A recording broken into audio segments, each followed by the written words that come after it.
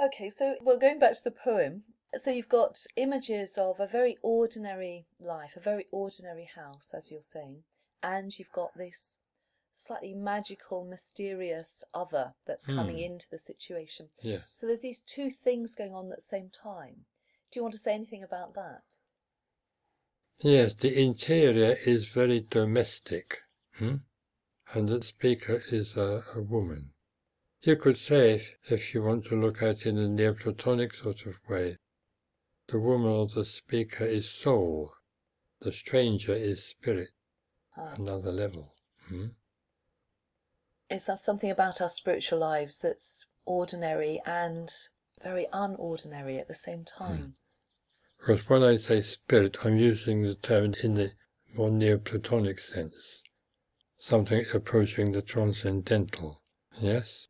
So we could say that the poem represents a sort of mundane preparation, what we have to do on the mundane level, the conditioned level, in order to be ready to receive what we may call a more transcendental experience.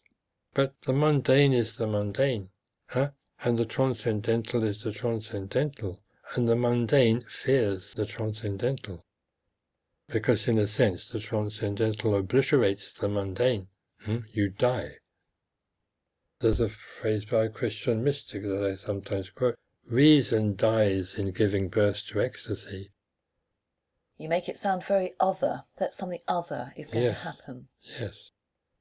But that other is what you want. Your whole spiritual life is a preparation for the experience of that other, which is going to annihilate your ego. You might say, well, in a way you want that. The ego itself wants to be annihilated. It's so uncomfortable with itself. It doesn't like itself anymore. So it tries to open up to something higher. So is the spiritual life a lot about preparation? I think it's about preparation all the way. I think you go on preparing up to the last minute. I don't think you can sort of sit back and say, well, I've done the preparation, that's that. No. I think the preparation is going on the whole time. Do you think we understand that as well as we need to? Perhaps not, sometimes. There's a saying which I sometimes quote. Actually, it's attributed to Gandhi. He's supposed to have said, the end is the extreme of means. I can see the sense of that. The end is the extreme of means. What does that mean? Well, in this context, you say, the preparation is the goal. You can't separate the two. It's not that you prepare and then you stop preparing and then you get some sort of result or fruit. No, in the preparation itself, in a sense, you experience the end.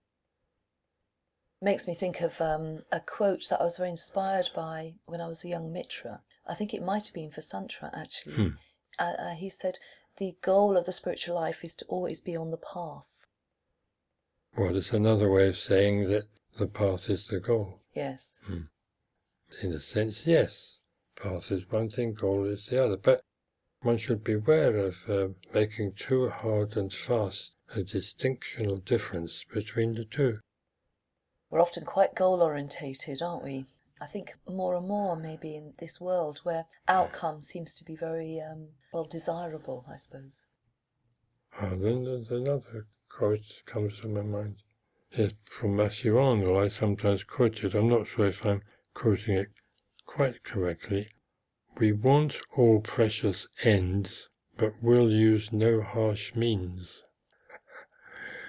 In other words, we want to get whatever it is on easy terms, as it were. We don't want really to put in the necessary work, certainly if the work is a bit demanding and even painful. Did you have periods in your own life where you felt you had to do a lot of spiritual work? Well, there's always spiritual work to do, and it comes up in different contexts and from different angles, depending on where you are at that particular time. Whether one is meditating or giving lectures or talking with people or just being quiet by oneself. There is always something that one can do, spiritually speaking. And do you articulate that to yourself? So, for instance, in the last couple of years, have you had a sense of your own spiritual project, your own inner project? I think for many years my own spiritual project has been inseparable from that of the movement. But of course, now I'm, so to speak, retired.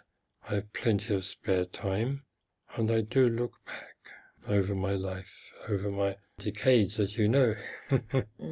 Yes, that is pleasing, it's instructive, it's sometimes eye-opening, and so on. And of course the poem speaks of musing and musing. Yes.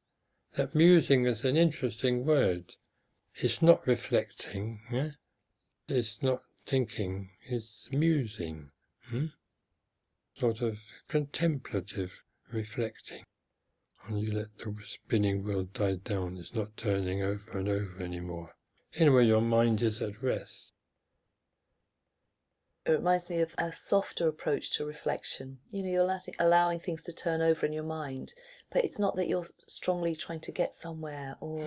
Yes, turning over in your mind and just looking at them in a gentle sort of way. Yes. Looking at it as a whole, or generalizing the poem seems to be about preparation, receptivity, openness to some higher or further experience, which you don't know a lot about, but which you need to be open to. So there's trust, but there's also fear. You're not afraid of the stranger in the ordinary sense.